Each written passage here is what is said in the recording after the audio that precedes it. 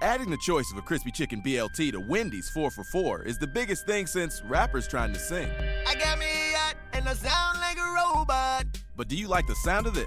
Wendy's 4 for $4 now comes with a choice of a junior bacon cheeseburger or a crispy chicken BLT. From Detroit to Macon, I keep it crisp like bacon. Both are topped with crispy applewood smoked bacon and come with 4 nuggets, fries, and a Coke for just $4. Oh, yeah.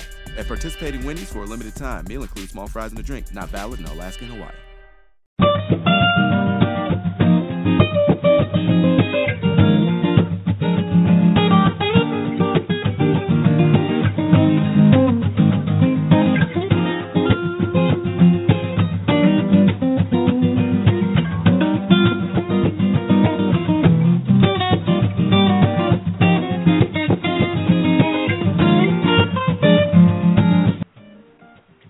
Good morning, everybody, and thank you for joining me again this morning on Next on the Tee. I'm your host, Chris Mascaro.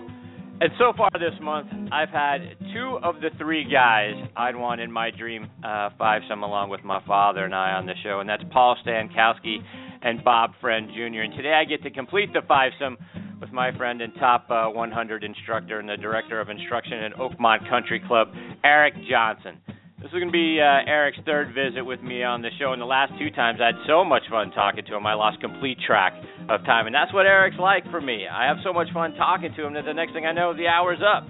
So I look forward to getting to spend some more time with Eric this morning. We're going to get an update from him on how things are going out at Oakmont, plus his thoughts on what he's seen so far out on the tour, and hopefully a lesson or 2 to help us get our golf games kick-started this season. He's going to be along with me in just a moment. But before we get started, I want to welcome a new sponsor to Next on the Tee, and that's Custom Golf Bags USA. Custom Golf Bags USA is the ideal choice for corporations and individuals that want to customize their logo on high-quality golf gear. Their founder, Travis McLean, has taken his love for golf to new levels, and for golf lovers just across the world, you're going to have a great product here. They understand that everyone wants to dress like a golf professional, play like a golf professional, and now with Custom Golf Bags USA, you can have a bag like a golf professional. At Custom Golf Bags USA, they design their golf bags with the individuality of the customer in mind. They offer the best in quality and innovation by utilizing the most cutting-edge production technologies and expert workers to ensure that your bag is going to be just tip-top first class. Custom Golf Bags USA knows that top-quality custom golf bags are more than just fancy stitching and needlework and embroidery. It's the effective blend of high-quality materials, superior design, and top-notch customer service. Everything from the interior construction and structure of the bag to the outer panels is created with the utmost care and attention to detail. Why not let your clients walk the fairways promoting your company's brand, and Custom Golf Bags USA can customize a golf bag with the legacy that you want so you're not forgotten. It's your game, your way. For more information, check out their Facebook page. Again, Custom Golf Bags USA, and give those guys a like there as well. All right, I want to kick off the show like we do every week by saluting the brave men and women serving in our military. We want to thank you for your daily sacrifices and all you do to keep the rest of us safe. We also want to thank those of you who serve or have served in every branch of the military and public service. We truly appreciate what you do to preserve our freedoms and our liberties. It's through your strength and your efforts that our way of life is even possible. Our sincere thanks as well to Sean Cruz and all the folks over at the Armed Forces Radio Network. It's an honor for us to be a part of your network. You can find our show by going to armedforcesradionetwork.org. We also want to thank everyone listening in on iHeartRadio, as well as great radio sites across the internet like Spreaker, Stitcher, TuneIn, iTunes, Player.fm, and Blog Talk Radio as well. Also want to give a shout-out to our good friends Mike Kovacs, Ben Curran, Mark Medeski, and the rest of the great staff over at LastWordOnSports.com. Check them out online and on Twitter. Their site, folks, is absolutely fantastic. Contains great content across all sports, and their staff of writers are just wonderful. You're going to love going to their site every day for your sports news. If you haven't been there yet, check it out and then bookmark it, LastWordOnSports.com. Plus, if someone's dragging you to the mall or to the grocery store, or you're just tired of the same old on your commute, download the Player.fm or Stitcher app on your smartphone and take us with you everywhere you go. Let's give you a little something fun to focus on while you're out and about. All right, Now joining me on the Custom Golf Bags USA guest line is Eric Johnson. This is Eric's third visit with us. Like I mentioned a moment ago, let me remind you about Eric's background. He was a 4-year letterman at Mississippi State, where he earned his degree in professional golf management. He remains in the Bulldogs' top 20 for the most rounds played. As I mentioned earlier, he's the director of instruction at Oakmont Country Club, been there since 2004. Golf Magazine has named him a top 100 teacher every year since 2011. He was also recognized by Golf Digest as a top 40 under 40 teacher. He is a 3-time Tri-State PGA Teacher of the Year. He is also a 2-time Horton Smith Award winner for his contributions to education. He's on the advisory staff for TaylorMade Adidas Golf. He played on the Canadian Tour, the Sunshine Tour, and the Golden Bear Tour. And like I said, along with my father, Paul Stankowski, and Bob Fred Jr., he rounds out my dream fivesome. Good morning, Eric. How have you been, my friend? Hey, Chris, thanks for having me. What an intro. I'm not that good. I don't know where you came up with all that stuff, but thanks. That was great. It's all true, 100%. You always amaze me. I've never seen an interviewer that knows more about the people than I know about myself. That's unbelievable. Thanks for Custom Bags, Golf Bags USA, too, for sponsoring today's show. Appreciate it. Absolutely right. So, Eric, I guess kind of off the top, how are things out at Oakmont? Does it get much play this time of year, or is it closed down until it starts to get a little warmer? Yeah, we have plenty of tee times open today. It's 11 degrees, so we got about 9 inches of snow out there. So it's pretty quiet around here right now. But we've been, the course prep for the Open's been crazy. It's been hectic. It's been, we know it's coming for all these years, but we always seem like we're always, oh my God, it's coming at some. It's like it sneaks up upon you. But we've done a little different aerification, schedule this year in preparation for the golf course, and we did some verticutting, and we actually have the greens are covered this winter, which is a new thing for us because we really want to protect them, for 2016. And it's been a tough, cold winter, so it's probably a very good thing that they have been, and covered all for the last couple months. Yeah. What else we got? We fixed the East Course. Our East Course used to be a public golf course. We've taken that and we've for infrastructure we made basically a parking lot. We flattened it out and spent a ton of money to flatten it all out and make one of the things that we didn't have here was a good parking area. So we were lucky enough to have that land and we did that. So that's pretty wild when you look at it standing off the third, tee box, and you look out there, and it's what used to be a little 18-hole public golf course is now a parking lot. Crazy, but wow, pretty wild. Yeah. So to your point a moment ago, Eric, you guys are. I mean, the Open's coming to Oakmont in 2016, so it's next year. You guys are already prepping for that? Absolutely. Yeah, absolutely. You're always in preparation for what is coming up with the USGA. From anything from tree removal to, like we said, infrastructure for parking. We started that project, we totally, it was a very hilly western Pennsylvania golf course, and, now it's pretty much a 5-degree grade and pretty flat, and it's a parking lot. And so, things like that you're doing in front of an Open, you're always thinking years and years and years out. Yeah. We took out a bunch of trees in between the turnpike and in between 12, and now you can really. I can't wait for everybody to see the TV coverage of it, and you'll be able to look from the first green all the way out to 3 green and 4, and you'll be able to see 6 from number 1. It's incredible right now. Everything's gone between 7 and the turnpike and 8. It looks incredible. So I can't wait for and they'll show it. The newscasters, they always do such a great job of showing what it used to look like and then what it looks like now. So it'll look pretty cool. I think everyone's going to like it. Very nice. So, Eric, when the Open comes back there next year, and from a prep perspective, we were talking, here, Lee Trevino once said there's only one course in the country where you could step out right now and play the U.S. Open, and that's Oakmont. Is that accurate? Let's say something crazy happened this year at Chambers Bay. 100-year flood happens that week of the tournament. Could they switch gears that fast and play the tournament at Oakmont? I think they could. I think Lee's right. It's day in and day out, the conditioning, the rough, the greens, they're up to tour level every day. And, our members expect it. We don't. They do not. I love them. They're very fussy. They're very particular about this golf course and protecting it. And they want it firm and fast, and that's it. They don't want to hear, well, we've had some rain, we've had that. They don't want to hear that. They want firm and fast. They want U.S. Open conditions all the time, which is hard to do.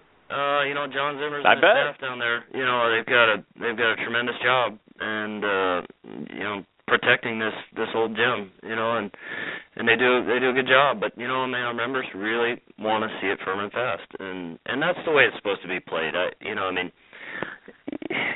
think the golf world's gone a little green, meaning that we put a little too much water on everything, and everything looks supposed to look like Augusta and perfectly manicured, and I don't think that's really how some of the golf courses are meant to be played.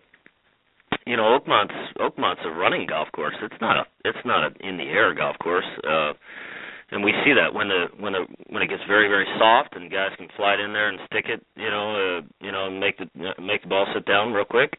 The scores, dramatically go down. When we have it firm and fast, it's a 5-shot difference, maybe 6 shots when it's firm and fast versus, obviously if you've had a big rain or something and it's wet, there's a 5 or 6 shot difference on this golf course. Wow. And that's not stretching it either. That's true. We can look at our SWAT scores and look at it. SWAT, we have an unbelievable game here called the SWAT. Bruce McGuff is our SWAT chairman, and we have a one best ball of the foursome or fivesome, and 0 handicap. You get an A, B, C, D player, and you have to hold one ball, and it has to go in the hole. And you'd be amazed that 71, 70, usually breaks even. That's not a bad score. When you've shot 70 around here with even 4 or 5 guys, but there's no handicap, and the ball has to go in the hole. And you'd be amazed how that's a tough game, tougher than what it sounds like. Yeah, it really is. You got 4 guys standing over you, looking at you over a 3-footer. You start getting a little nervous, like, oh, guys, what if I miss this? You guys are, going to say, oh, what's wrong with this guy? It's a lot of pressure. It's funny. It's a funny game. Really cool though. Well, and Oakmont is known predominantly for its greens, right? What do the greens typically roll out there, whether it's at a U.S. Open or just for daily play? Yeah, we try to keep them around 11, and for the Open, this is a true story. Everyone says no, it's not a true story. This is a true story because I've been here long enough to know. I started here in 1994. I did my first internship, my last internship here with Bob Ford.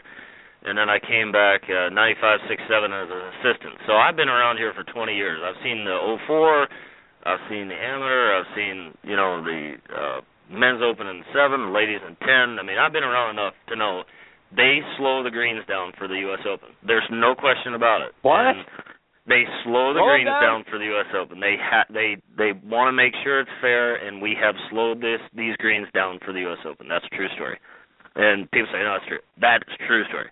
And we've seen it where we had it one time in one of our end of the year SWAT party where the greens were rolling 15. Now, oh my God. Yeah. Now, when you have undulation like we have, if you missed the putt on number 2, it would go off the green. And it's if you were above the hole, you missed it coming down the hill, it would go off the green. They were totally unfair, but it was fun to see it. But I never want to play it day in and day out and try to make a score because you're punting off the greens. There's just too much undulation here, and so we can't keep them like that. But it's fun to see them that way, and they can get them there occasionally. When it's the right perfect conditions, they can get them there, especially when it's firm too. Oh my God, they go fast. Oh no kidding, like putting on glass. Very true. This year, the U.S. Open is out at Chambers Bay. To me, Eric, it looks more like a British Open layout than it does a U.S. Open layout. Have you ever played out there? No, I haven't. No, it looks very interesting though. But I think you're right. It's got a very different lengthy look, and they got that one tree, and very interesting look. We'll see what happens this year. Obviously Rory's got to be everybody's top pick. I mean, he's just playing. He's just got it on autopilot. I think it was similar to what Tiger was in 2000. I truly think that Rory is doing what Tiger was doing. I'm not sure that Rory seems as consistent with his putting as Tiger was, but his ball striking and the distance that he's hitting is just incredible. I mean, but I think if you had one thing to compare Tiger versus Rory and, versus 2000 versus Rory now, I think it might be Rory just looks a little shaky sometimes on those short putts. It's not saying all of them. I mean, when he gets on autopilot, he's, as good as it gets. But he misses a few short ones where I just don't think you saw Tiger do that in 2000. So that's one of the things I wanted to talk to you about this morning, Eric. Talking about instruction and Tiger and what we've seen. He's waking up this morning having missed the cut at the Waste Management Phoenix Open, and not only did he miss the cut, he shot a career worst 82 yesterday. Yeah. So it's also the first time he's been outside the top 100. In every statistical category. As an instructor, do you feel bad for Tiger's coach? I'm going to talk coach to coach now. Chris Como, because if this continues, this is going to fall, at least in part, back on him. Do you kind of feel like, I'm sorry, Chris? Well, hey, listen. First of all, Chris is a pal of mine. And he's a great guy, great kid. He's a wonderful guy, and I'm not sure. Truthfully, when you look at it, what's the upside for Chris right now? Right. He's Tiger's new guy.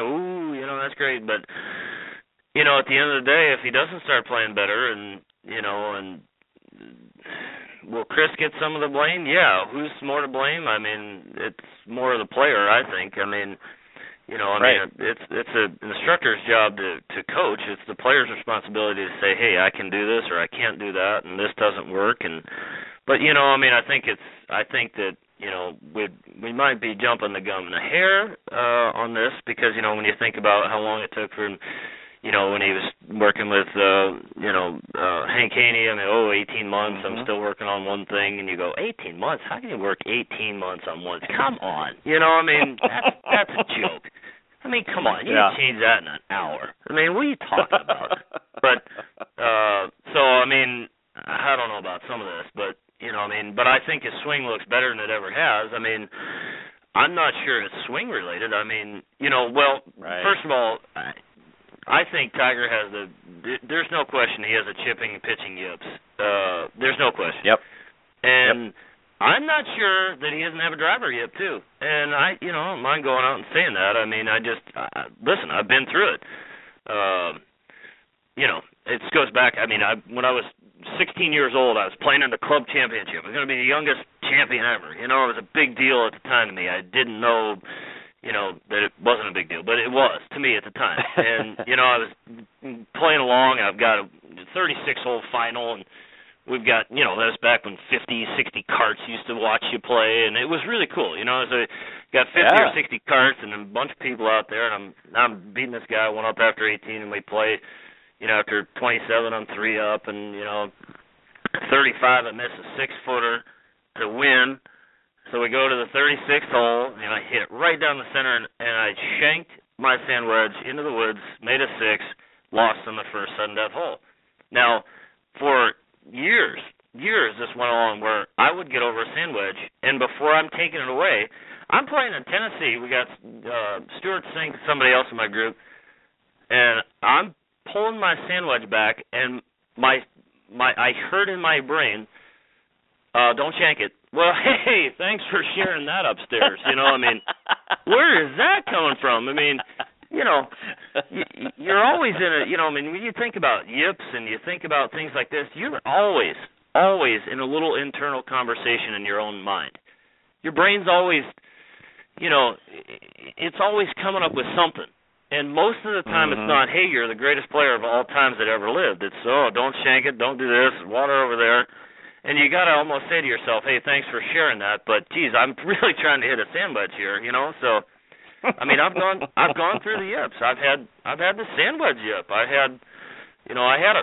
was a time in my career I couldn't make an 18-inch putt. It got in my dome. And, we've all had it. I've had a bunker yip where I felt really yippy in there, and I've had a driver yip. My last year on tour, when I was playing out on the Canadian tour, I had a high right that looked like a 50 handicap, and I called it my virus, and I knew it was coming. So you're on the 17th hole, you got 2 holes left. I haven't hit the virus shot yet. It's coming, and that's the power of the brain. And to me, the brain controls that. It's 100%. It's not mechanical. That's your brain. That's the internal conversation that you're having with yourself at all times. And everybody can sit there and go, yeah, you know what? I'm sitting there talking to myself in my own head while this is all going on. Everybody has those. The greatest way I've ever heard it explained was Dr. Fred Shoemaker, famous sports psychologist. He said the thoughts in my head are like the bubbles on the bottom of a champagne glass. They just keep coming up. And that's true. And to me, that's the way the yips happen. When you're listening to that little internal conversation, and it's going, man, I keep boning these over the green, and I keep chunking these things, and wow, I don't want to do it again because I'm going to look really silly on TV. Well, that's when that stuff starts happening. And I guarantee you, he's got a pitching or chipping yip. We saw that in 2007 in the U.S. Open. So in the third hole, Tiger. It comes out, and Aaron Badley makes it, triple. He throws up all over his shoes. He was terrible on the first hole and makes a triple, and Tiger's right up there by the lead. He bombs it on 3. He's got a wedge into the hole. And, that's when he was starting to lose a little bit of his distance control. Hit it just a couple paces too far. Rolls down in the collection area over 3, bones it over the green, and he sculls it over the green.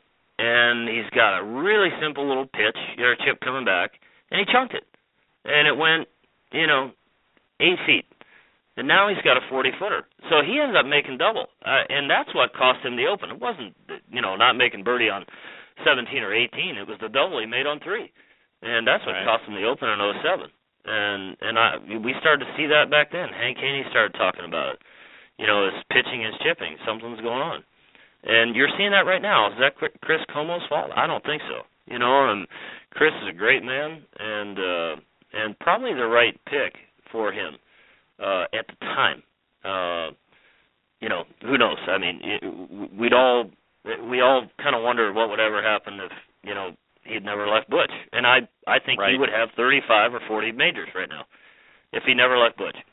You can't tell me that you're going to play in 2000 and you're going to win the U.S. Open by 15 and the British by 12. That's 27 shots for 2 majors. And then say, well, I need to get better. Okay, let me think about this for a minute. Get better. We get better at what? What's won by 15? You want to win by 20? I get it. I understand. You want to perform better. That's great, but learn how to putt better. Learn how to pitch better. Don't change your golf swing. Don't change the thing that's, the way I guess the best way I can explain it is we all instinctually have something in our DNA. We have our, we have our body type, and we have our, your arm length, your legs, your torso, and we all have instinctually a pattern in which that we swing the golf club. You can look at it. You've seen it, Chris. You're standing on your fourth tee, and you look up there, and you say, "Oh, that's Bob up there. Yeah, that's his swing." You can tell the people's pattern. Yeah. And then when you're fighting against your pattern, and which I really think that he started to do, maybe in the first change, when he started fighting against what he instinctually did, then I think that's when, your body's got a lot of conflict. And when you have conflict in your brain, that internal conversation's going, you're not going to hit golf shots. And then we go to Sean Foley, and, he's a good man as well, and I've met him, and,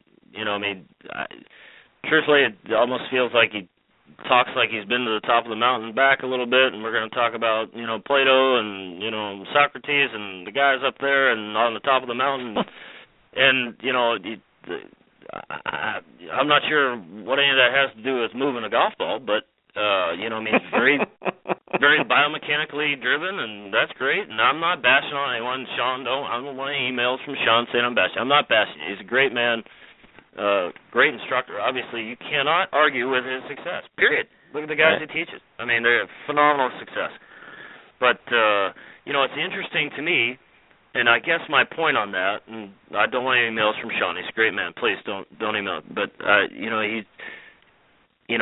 when you go to a guy, and it almost seems like Tiger's trying to outsmart himself right now. You look at it, and, we go from Sean Foley, one of the great smart guys in this business, and I mean truly knows his stuff. And I'm not trying to bash on Sean, but then you go to Chris, and great young guy, getting his master's in biomechanics, and it's like, wow. I mean, Tiger, did you ever swing thinking about biomechanics before? I mean, when you were in 2000, did you ever think about that? You went from Butch Harmon, who laughs and keeps you, laughing and ready, to now we're going to learn every number, every angle, every down angle, every, swing path number. If you fell in love with TrackMan, do you need to know all this stuff? I mean, I just don't know that you do. When you're trying to make your backswing, isn't it? That's my point. Okay, well, geez, it was really steep there. It's 4 degrees here, so got to swing more this way. Hold on a second. Wait a minute. I mean, whatever happened to playing the game? Right. The great. Do you think Fred Couples is sitting out there thinking, geez, I wonder if I'm 4 degrees this way or too flat or too upright? I don't think so. I think he sees the ball, and I think he sees where he wants to hit it, and then he just sends it. And his body figures it out how to do it. Now, I'm not saying that, trust me, I'm not saying that, there's not a time and a place for, we have a TrackMan, and it's great. It's unbelievable knowledge. It's unbelievable statistics. It's unbelievable data. We can't argue that. But at the end of the day, it's about moving the ball. And it's about moving the ball, and, I have it on my website, and I say in the most simplistic form that you could possibly get, you have to hit the ball in the center of the face. That's number one. I don't care how you do it. You got to hit it in the center of the face, and it's got to repeat. Number two, you got to start the ball online. Now, there's no front page news here. I'm not reinventing the wheel. You got to hit it solid, then it's got to start where you want it. And then ultimately it has to curve towards the hole, which direction you want it. And when you think about it, it doesn't need to get more difficult than that. I don't think that we need to know, and this is just me here, but I don't think in the 4/1000th of a second that the ball touches the face that we need to worry about the path, the face, the down angle, the acceleration rate, the closure of the toe. I don't think we need to know that. I mean, to me, for a great teacher can look at that and say, okay, yeah, that's why he's doing that. But for a player, when it comes down to a player and they're trying to play, I just don't think you're thinking about that stuff. I mean, I never could do it in my career. If I had a backswing and a through swing thought, I might be having a tough week.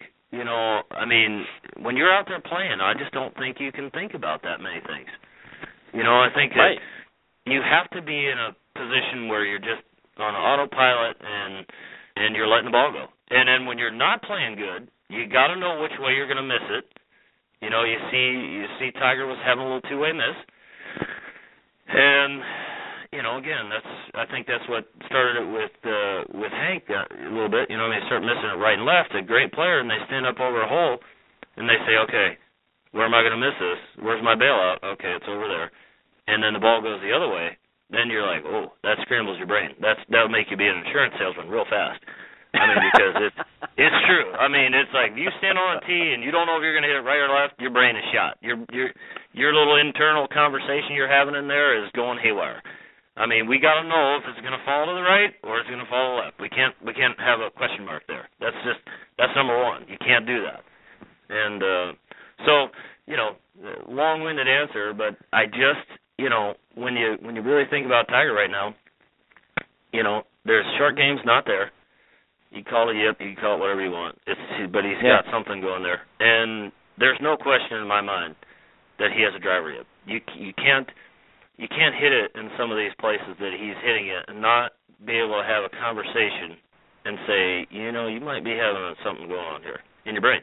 Right. Now, and to me that gets back to what we're talking about. You know, it's in your brain. You're having this internal conversation. If in your internal conversation you're upstairs and saying, geez, you know, I'm not as good as I used to be, and, man, I really have been struggling with some of this and been struggling with, you know, my chipping, and why am I keep boning them over the green here, and man, I've had a lot of swing changes, and, yeah, I had to go in front of the whole world and say, you know, I had a problem, and, yeah, and I got divorced, and I missed out, and whatever.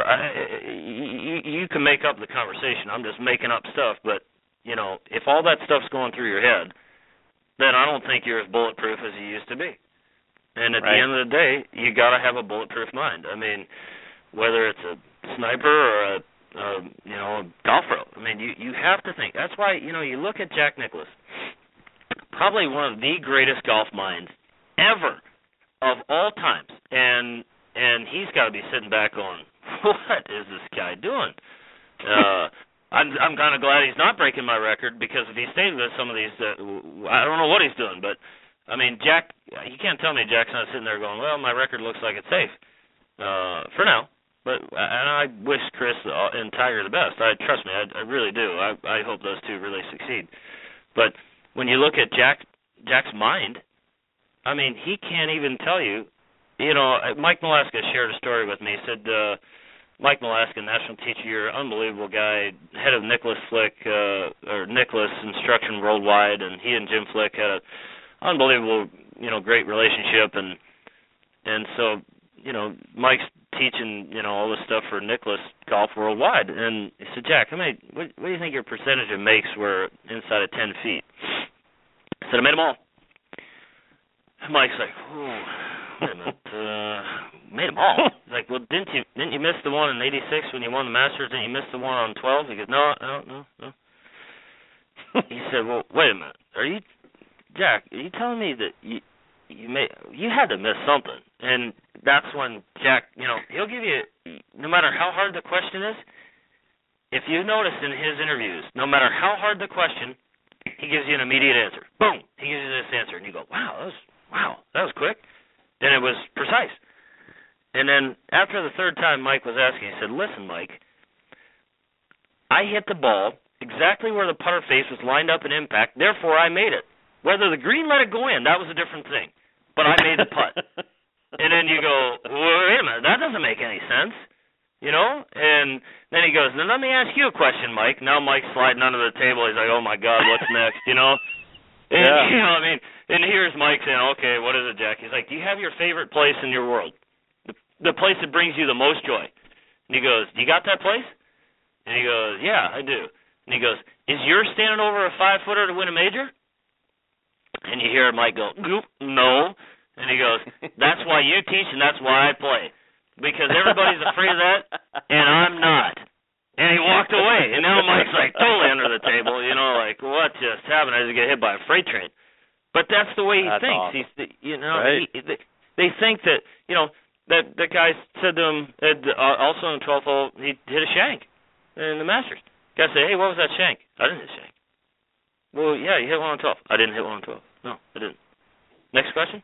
You know, like, we just saw it on film, but you're not going to say I did it. He can't remember any bad shot he's ever hit, but he can remember. He can tell you every single round, every shot that he played great.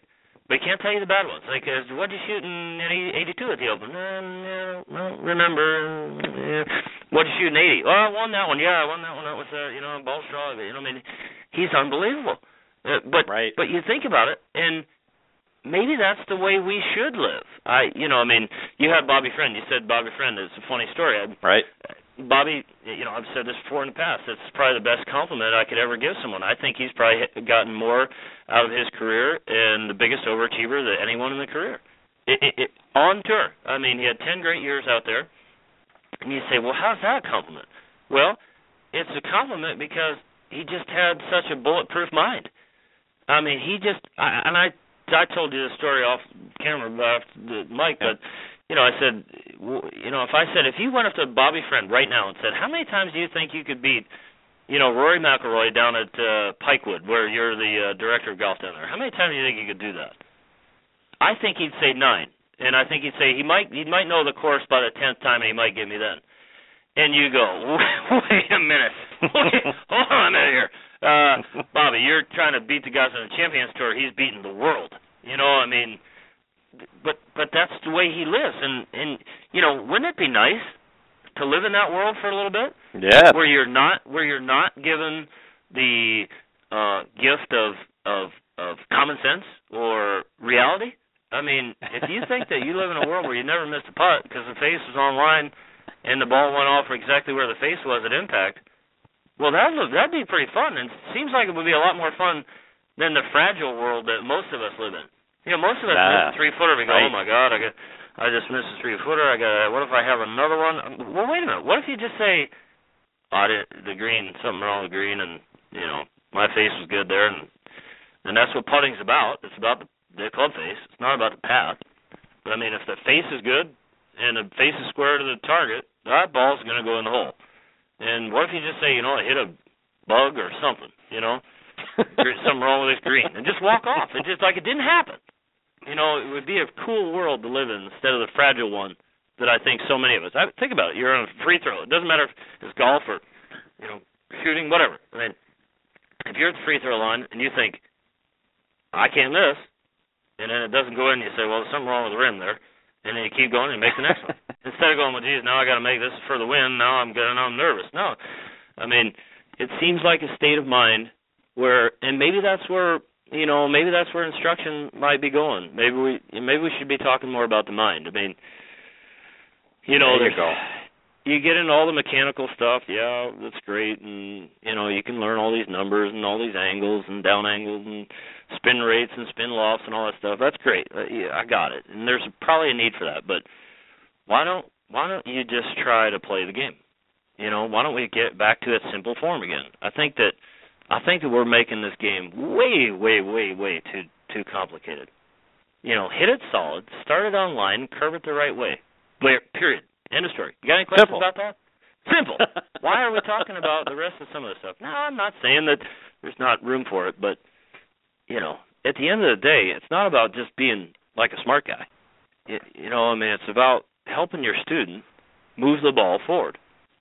You know, and I got it. I mean, we're at the Top 100 Teacher Summit down at Duke University in Edinburgh, and what a great guy, great spot down there, and we got to watch practice, you know, all Top 100. We're in there watching Coach K do basketball practice, like playing, you know, St. Andrews. You know, I mean, it was, here's the guy that's at his pinnacle of his career and had one of the greatest coaching careers ever, and you get to watch him in practice. He was intense. He was motivated. It was fast-paced. It was methodical. He handed us a sheet, and here you go. That's what we're practicing today. And every 10 minutes was scheduled. He'd have a kid set the clock. He'd look up at the clock. Okay, we got one more minute of this drill. Boom, he'd move to the next one. It was incredible. I mean, it was incredible to watch. And you know, we're at the Top 100 Teacher Summit, and for 2 days, we're listening to smart guys give, you know, lessons and presentations, and we didn't see a ball go in the air. And everyone said, well, it's all about the ball. Okay. If it's all about the ball, how come we haven't seen one go in the air in 2 days? I started getting nervous. I didn't know what to do with myself. I started shaking. You know, I was like, I haven't seen a ball go in the air in 2 days. That's spooky. You know? Well, I mean, really. I mean, hit it in the center of the face. Start it online, curve it the right way. Pretty easy thought process there. So much to react to and all the things you just said there. I'm sorry if I don't know where that all came from. I just kind of went out there. Sorry. Sorry about that. And that's why it's so much fun having you on the show, and the hour has gone in the blink of an eye because you're so great about taking an idea and running with it. So I appreciate it. Don't stop.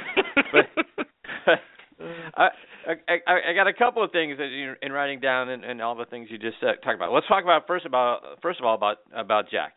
one of the things that I've always admired about Jack, and one of the things you talked about is exactly right. He can tell you every shot, every iron, every play he made in a tournament which he won. Remembers nothing about any of the others, which I think is fantastic. Which gets back to your thought about the mind. But one of the things that he's also talked about is, he would, at the beginning of the golf season, he and Jack Grout, or and Jim Flick later on in his career would, start from the basics as if he knew nothing, starting with the grip and getting himself back going and all those sorts of things. But at that point, after all of that, and as he got out on tour, he became responsible for his own game. It wasn't, every time he had a bad shot, he was running back to Jack Grout or Jim Flick to understand what the problem was or any of that sort of stuff. He became responsible for his own game. Today, guys are traveling around with an entourage. They got a swing coach, they got a mental coach, they got, a publicist, a manager. I mean, there's so many things going on. You got a fitness guy, you got a nutritionist, you got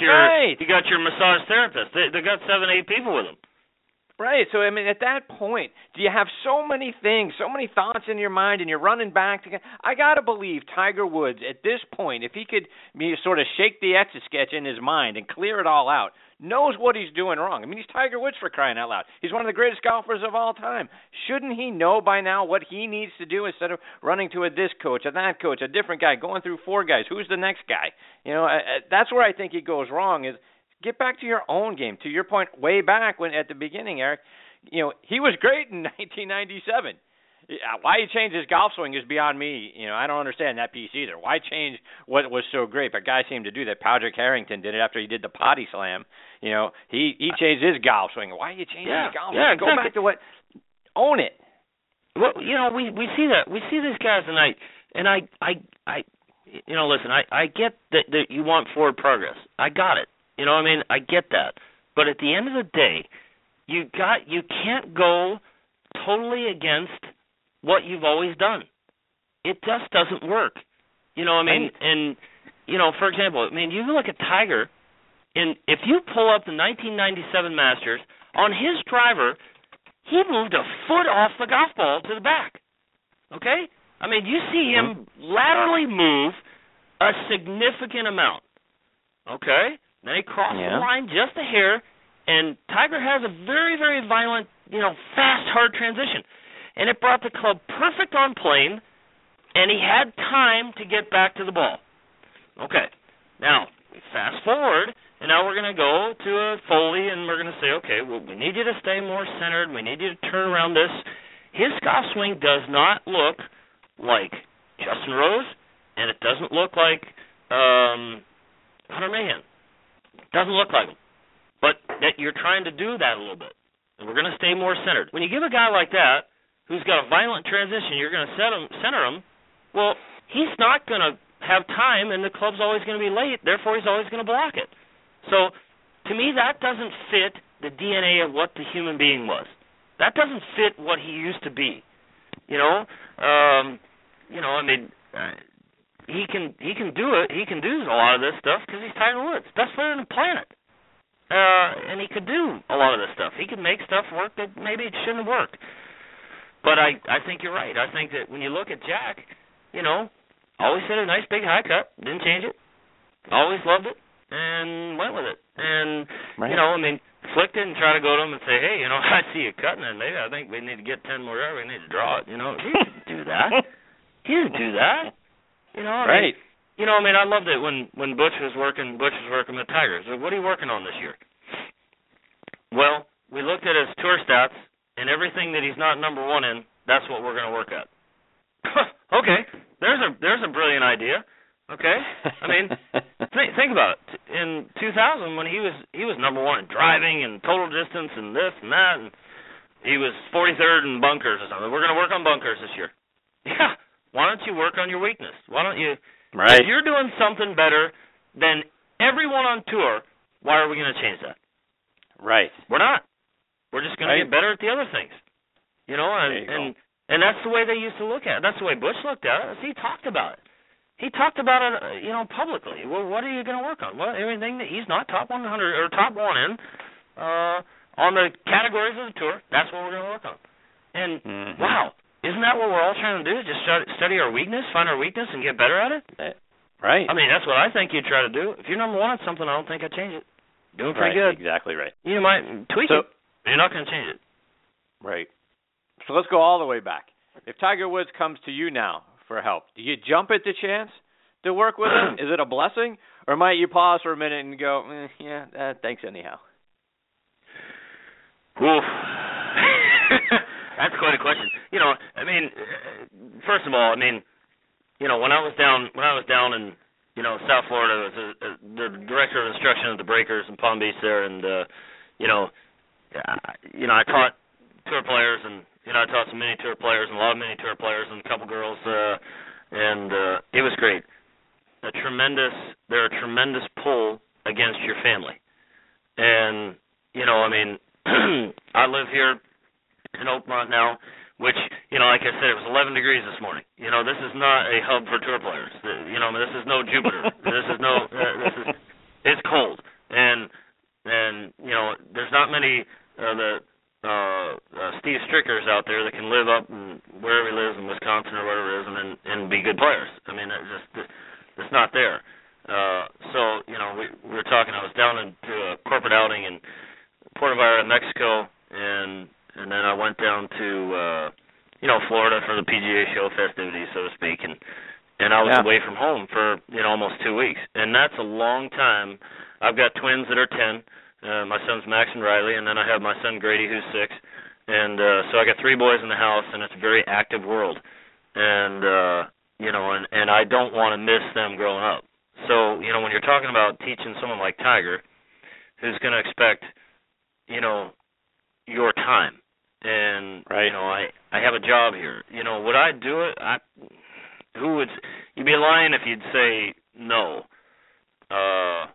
You'd be lying if you didn't say, yeah, I'd like to do that. But it's a huge, it's a huge time, constraint, and I've taken a different role in my life right now. And when you're working with tour players, I'm getting calls all the time, at night, at dinner, hey, I'm hitting it to the right, what do I do? Okay, about those faces open, about to strengthen your grip a little bit, release it, whatever. But, you're getting these calls all the time, and so you're away from your family a lot. So would I take it? Would I want to work? I'd love to work with Tiger. They'd be awesome. And but I'm not the same kind of guy he's been working with. I can tell you that. I'm not going to go out there and listen. I know all these numbers too, but I'm not going to go out there and preach biomechanics, and I'm not going to go preach numbers. I'm going to say, okay, what in the world are we trying to do with this golf ball? Let's get back to playing the game again. If you want to draw it, let's figure out how to do that. If you want to cut it, let's figure out how to do that, and then let's see it repeat. But we can all, we're all, when someone comes to me and I watch them walk to the tee and I see that there's something wrong with their gait pattern, the way they walk, well, instantly I know that there's something wrong biomechanically. And now I can move around a lot of things from that and try and figure out what I need to do to help that person. I don't think that I need to, we're all biomechanists in a way. When you're, if you've gotten to a level that, that we are as teachers, and, I've been, lucky to be in this Top Golf Magazine Top 100 thing, and it's great. When you round that stuff, and, I worked for Randy Myers, who is one of the greatest fitness trainers out there, travels around on the tour doing it, and now at Sea Island. I worked for him at PGA National back when I was playing on the Golden Bear Tour. I was working as in the gym, scrubbing the treadmills and doing some personal training as a golf-specific personal trainer, and I learned from Randy. And so, I guess where I'm going with that is that we all have a really good idea of the body, but I just think that when you're talking about teaching a great player, it can't be such a mechanical move. It has to flow. It has to be on autopilot, and we got to know it's going to fall one way or another. And you can't have a two-way miss. I knew that from when I was playing. When I started playing it both ways, and then I'd have this high rate virus, then I knew I was done. And, because you just can't play that way. So Would I would you, at the end of the day, would you like the opportunity? Yeah. There's positives and negatives. I mean, it'd be hard to miss my family to have to figure something out that way. But pretty fascinating question though. All right, so we've got about 10 minutes or so left in the show, Eric. I want to get to a couple of the lessons that you have on your site, which is fantastic, by the way. EricJohnsonGolf.com. Your site's wonderful, and I think you've actually done some things since the last time we talked. So yeah, we upgraded the site, made it responsive, and my wife Hannah just busted her butt and really made that thing look great. It's and also Georgina and Chris Lewis at Shazam Media there. They did a fantastic job on the site. It's pretty cool. Yeah, it really is. One of the things that that I subscribe to, that Gary Player has come on this show and talked about. Our friend Bob Friend Jr. talked about it a couple of weeks ago. That the majority of the game is played from 100 yards in, which is why chipping and putting are so important. And one of the areas that that I get confused on, so many of my hacker buddies get confused on, is when you're chipping around the green, we tend to use the same club no matter where we're at, whether it's a sand wedge, a 60-degree, a pitching wedge, whatever it is. And one of the lessons that you put out there is understanding that the club roll ratio, the club exactly. roll to carry ratio. Talk about that a little bit in club selection and what maybe can help us do a little bit better job around the greens. Yeah, well, I mean, it was funny because I teach non-technical stuff. At least I try to, anyways, and some of my buddies were busting my stones about, hold on, I got to divide this, and hey guys, it's just a ratio here, but some of my friends aren't smart. I went to Mississippi State, so I don't have really smart friends, but most sorry guys out there, but most of my guys are like, hey, but that chipping ratio is if you think about it, if you're 4 paces off of the green, okay, so you're going to walk on, you're 4 paces off the green, and then from where the green starts, you're going to add 1 more pace. So we're 5 total paces off of the green, to where we want to land that ball in a little safety zone. I prescribe to the notion that anytime you can get the ball on the ground, you get it on the ground. If you can putt it, because the average player is not very skilled in chipping and pitching. You just saw these new golf magazine and these articles coming about the average player and all the rounds that they track. They're not very good at chipping and pitching, and they don't hit it as far as they think. So if you can roll it, it's the safest thing you can possibly do. So if you can't putt it, now you got to go through a little, fringe, or you got to go through a little rough. Now we got to chip it. If the ball, the definition of a chip, let me start with this. The definition of a chip is that it rolls more than it flies. That's as easy as you can get it. It rolls more than it flies. Yeah. Pitch flies more than it rolls. Okay, so when you're chipping it, let's say I've got 5 paces onto the green. And let's say I quickly walk that out, and I have 15 paces to the hole. Once it gets on the green, then it's got to roll another 15 paces. I know that immediately that's my 9-iron. Because a sand wedge, for every yard or pace that it flies in the air, it will roll 1 yard. Okay, so if you're flying 5, it's going to roll 5. A pitching wedge is 1-to-2 ratio, meaning if you fly it 5 paces, it rolls 10. If a 9-iron is, if it flies 5, it's a 1-to-3 ratio. It means it's going to roll 15 paces. So it just gives you an idea of which club to use. Now you're going to have faster greens and slower greens, uphill, downhill. That you got to factor that in a little bit. But most people, if you think about it, if you had 20 yards to the green, if you had 20 yards to the hole, and you're trying to fly at 10 paces out onto the green, well, that's harder to do than something landing right off the fringe and just rolling over there.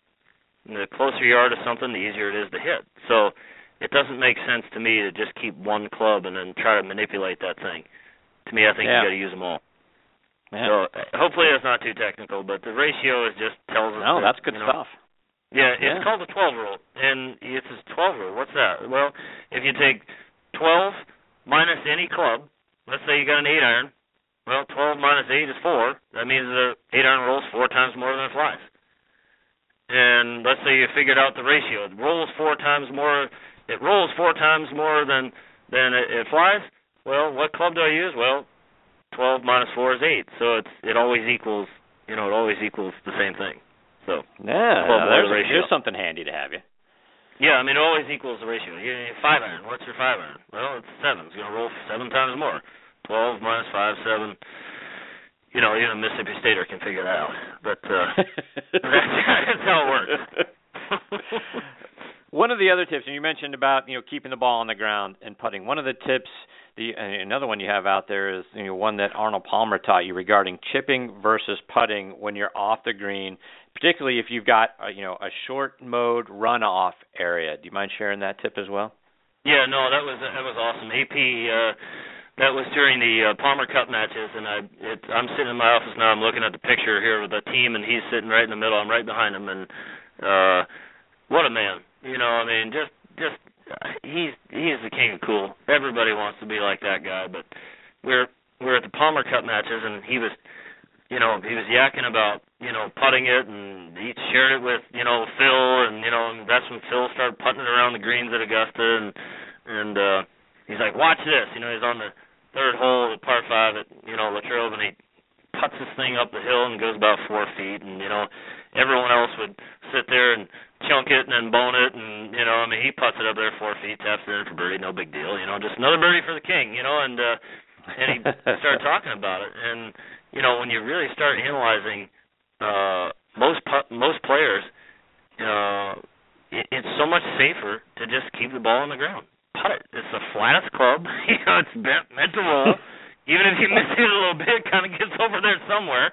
And when your nerves get a little, you get a little, sensitive and fidgety, which we get later in life. Your nerves start getting a little not quite as good as they used to be, but just get a putter out and whack it up there somewhere. Just get it. You're gonna putt it up there somewhere within 4 or 5 feet.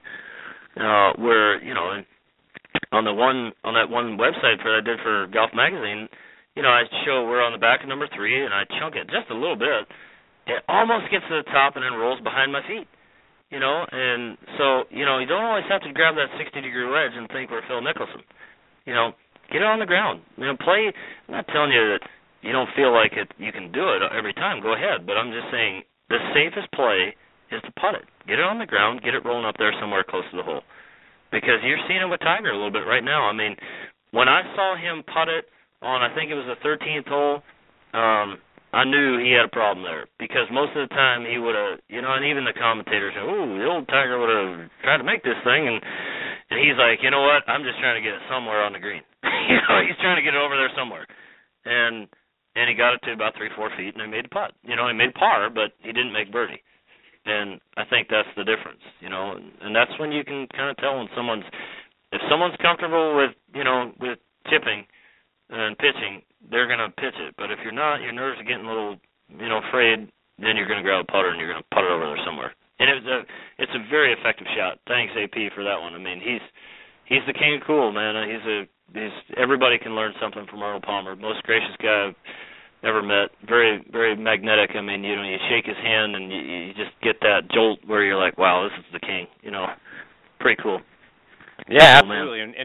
And part of that tip for putting it is, what you see, hackers like me out there doing when we try to do that is we sort of jab at it. We take a short backswing. And then we try to force the putter through the ball in a longer, through swing. So part of that is to, elongate your backswing, right? Yeah, putting and off-green putting it's all about backswing, and it's not a short to a long. You don't over-accelerate it. If I was standing right next to you and I was going to toss you a ball, I don't think you'd want me to take a short backswing and then fire that ball at you. I don't think you'd want me to do it. I think you'd want me to toss it to you. And that's basically the same kind of thought process. You take a nice big backswing. It's a very calm acceleration. It's not an over-acceleration. Over-acceleration, anybody that tells you that, whoa, we got to accelerate that putter to the hole, wrong. It's terrible info. We don't have enough time to get into it, but, the putter on most great players is in a very, very, albeit slight, it's in a slow-down period. The ball's way forward in your stance. It's pendular motion. It's coming in, and there's not a lot of through swing to it. Tiger, in the olden days, had the shortest fall through of anybody. And you look at Rory and Phil, those guys aren't taking a huge through swing. They're boom, and they're trying to keep the face on line. And it's about a backswing that controls the pace, not a forward swing. So if you're trying to over-accelerate it, you're always going to be a terrible putter, and you're going to lip out. And that's what I think we saw with Phil all the time, and especially on those short putts. Very, very fast speed putter. I mean, he just couldn't figure out the pace. All right, well, Eric, before we let you go, remind our listeners, again, it's ericjohnsongolf.com is your website, but talk about how our listeners can find you on social media as well. Yeah, I'm on Facebook and LinkedIn now. I said I was never going to do that stuff, but I kind of enjoy it. But it's you can find me at Eric Johnson, and I'd love to see you come visit the website. And, Chris, I've said this before, you're a wonderful host. It's awesome being in here with you. And to the military, I say this every time. I know you guys are suffering a little bit out there, but it is for a noble cause. Anyone who threatens the United States of America, doesn't deserve to be here. So shoot straight and be safe out there, guys. We appreciate it. Eric, thank you so much for joining me again this morning. Like always, the hour flies by every time you're on the show because I have so much fun listening to you share stories and getting the opportunity to talk with you. Thank you so much for being a great friend of the show, and I mean it sincerely. You're in my dream fivesome because you would make that round of golf so much fun to be a part of. I really appreciate you. Hey, I appreciate you, bud. Look forward to seeing you, talking to you again. All right, take care, Eric. All the best to you and your family and everyone out there at Oakmont. Thanks, Phil. Appreciate you. Thanks. See you later. All right. Take care, Eric. Eric Johnson, I tell you what, and boy, you be a part of this show for the last hour. There's no one more fun to talk to than Eric Johnson because he can take an idea and he runs with it, and the stories that he puts around it are so much fun to listen to, and next thing you know, a blink of an eye, and it's an hour later. So thanks to Eric for being a part of the show. Before we close up shop today, I want to remind you again about the great book that's out there that's called The Golden 18, written by Roger Schiffman, and the photography is by one of our friends and one of the greatest photographers anywhere on the planet, Jim Mandeville. Jim, as you know, is the director of photography at the Nicklaus Companies. The book showcases some of Mr. Nicklaus's greatest course designs. The stories about the courses are great, and the photography is simply outstanding. In fact, it's so good, you're going to want a second copy of the book just so you can take some of the pictures out and frame them. To get your copy, go to nicklaus.com and hover over the products and partners link at the top, and then click on books and videos. If you love golf and stunning photography, you're going to love this book. And I want to remind you again about our wonderful new sponsor, our friends over at Custom Golf. Great folks over there. I tell you what, I'm so pleased to have Custom Golf Bags USA as a new sponsor on the show. Please go out there to Facebook and look up again Custom Golf Bags USA. And give those guys a like. They've got so many great designs. They can customize your golf bag anywhere from the carry bag up to the tour staff bag. So, you want to look for a way to get your logo and your product designs out there and get it on the golf course and have your brand being carried for 18 holes. And then as a showpiece when you put it at the bag stand and you're traveling around the country playing golf, this is the way to go. Custom Golf Bags USA. Their stuff is top-notch, first class. You're going to love the construction of the golf bag and how beautiful they make it look, how beautiful they make your brand look. So again, go out there on Facebook, find out more information from them, and get yourself a wonderful golf bag. Custom Golf Bags USA. All right, folks, it's time for us to put an end to this show, to go on, and I hope you guys have a great afternoon. We can't thank you enough for making the decision to listen to this show today. We want to thank you for tuning in. We appreciate you the most. Please also check out our sister show, Thursday Night Tailgate, with me, my co-host Bob Lazari, and our announcer Joe LaGianusa. That show airs live every Thursday from 8 to 10 p.m. Eastern Time on Blog Talk Radio. Also starting at 10:15 Eastern Time on Armed Forces Radio, and on Friday nights you can hear us from 8 to 10 p.m. Eastern Time over at Boost Radio. And then again, you can find our show starting at 11 o'clock on Armed Forces Radio as well. So we're joined every week by legends from around the NFL and the CFL as well. Please also check out both shows on Facebook. Give us a like. That's important to us too.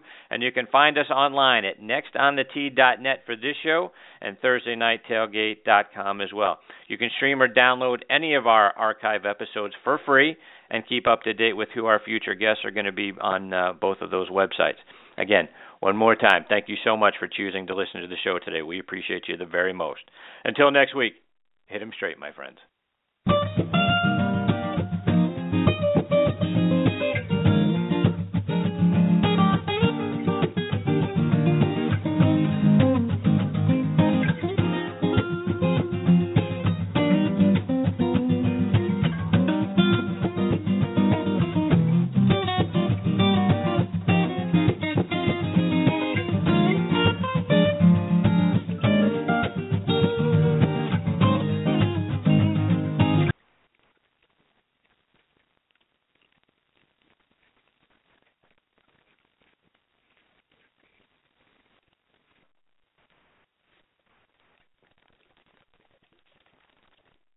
Adding the choice of a crispy chicken BLT to Wendy's 4 for $4 is the biggest thing since rappers trying to sing.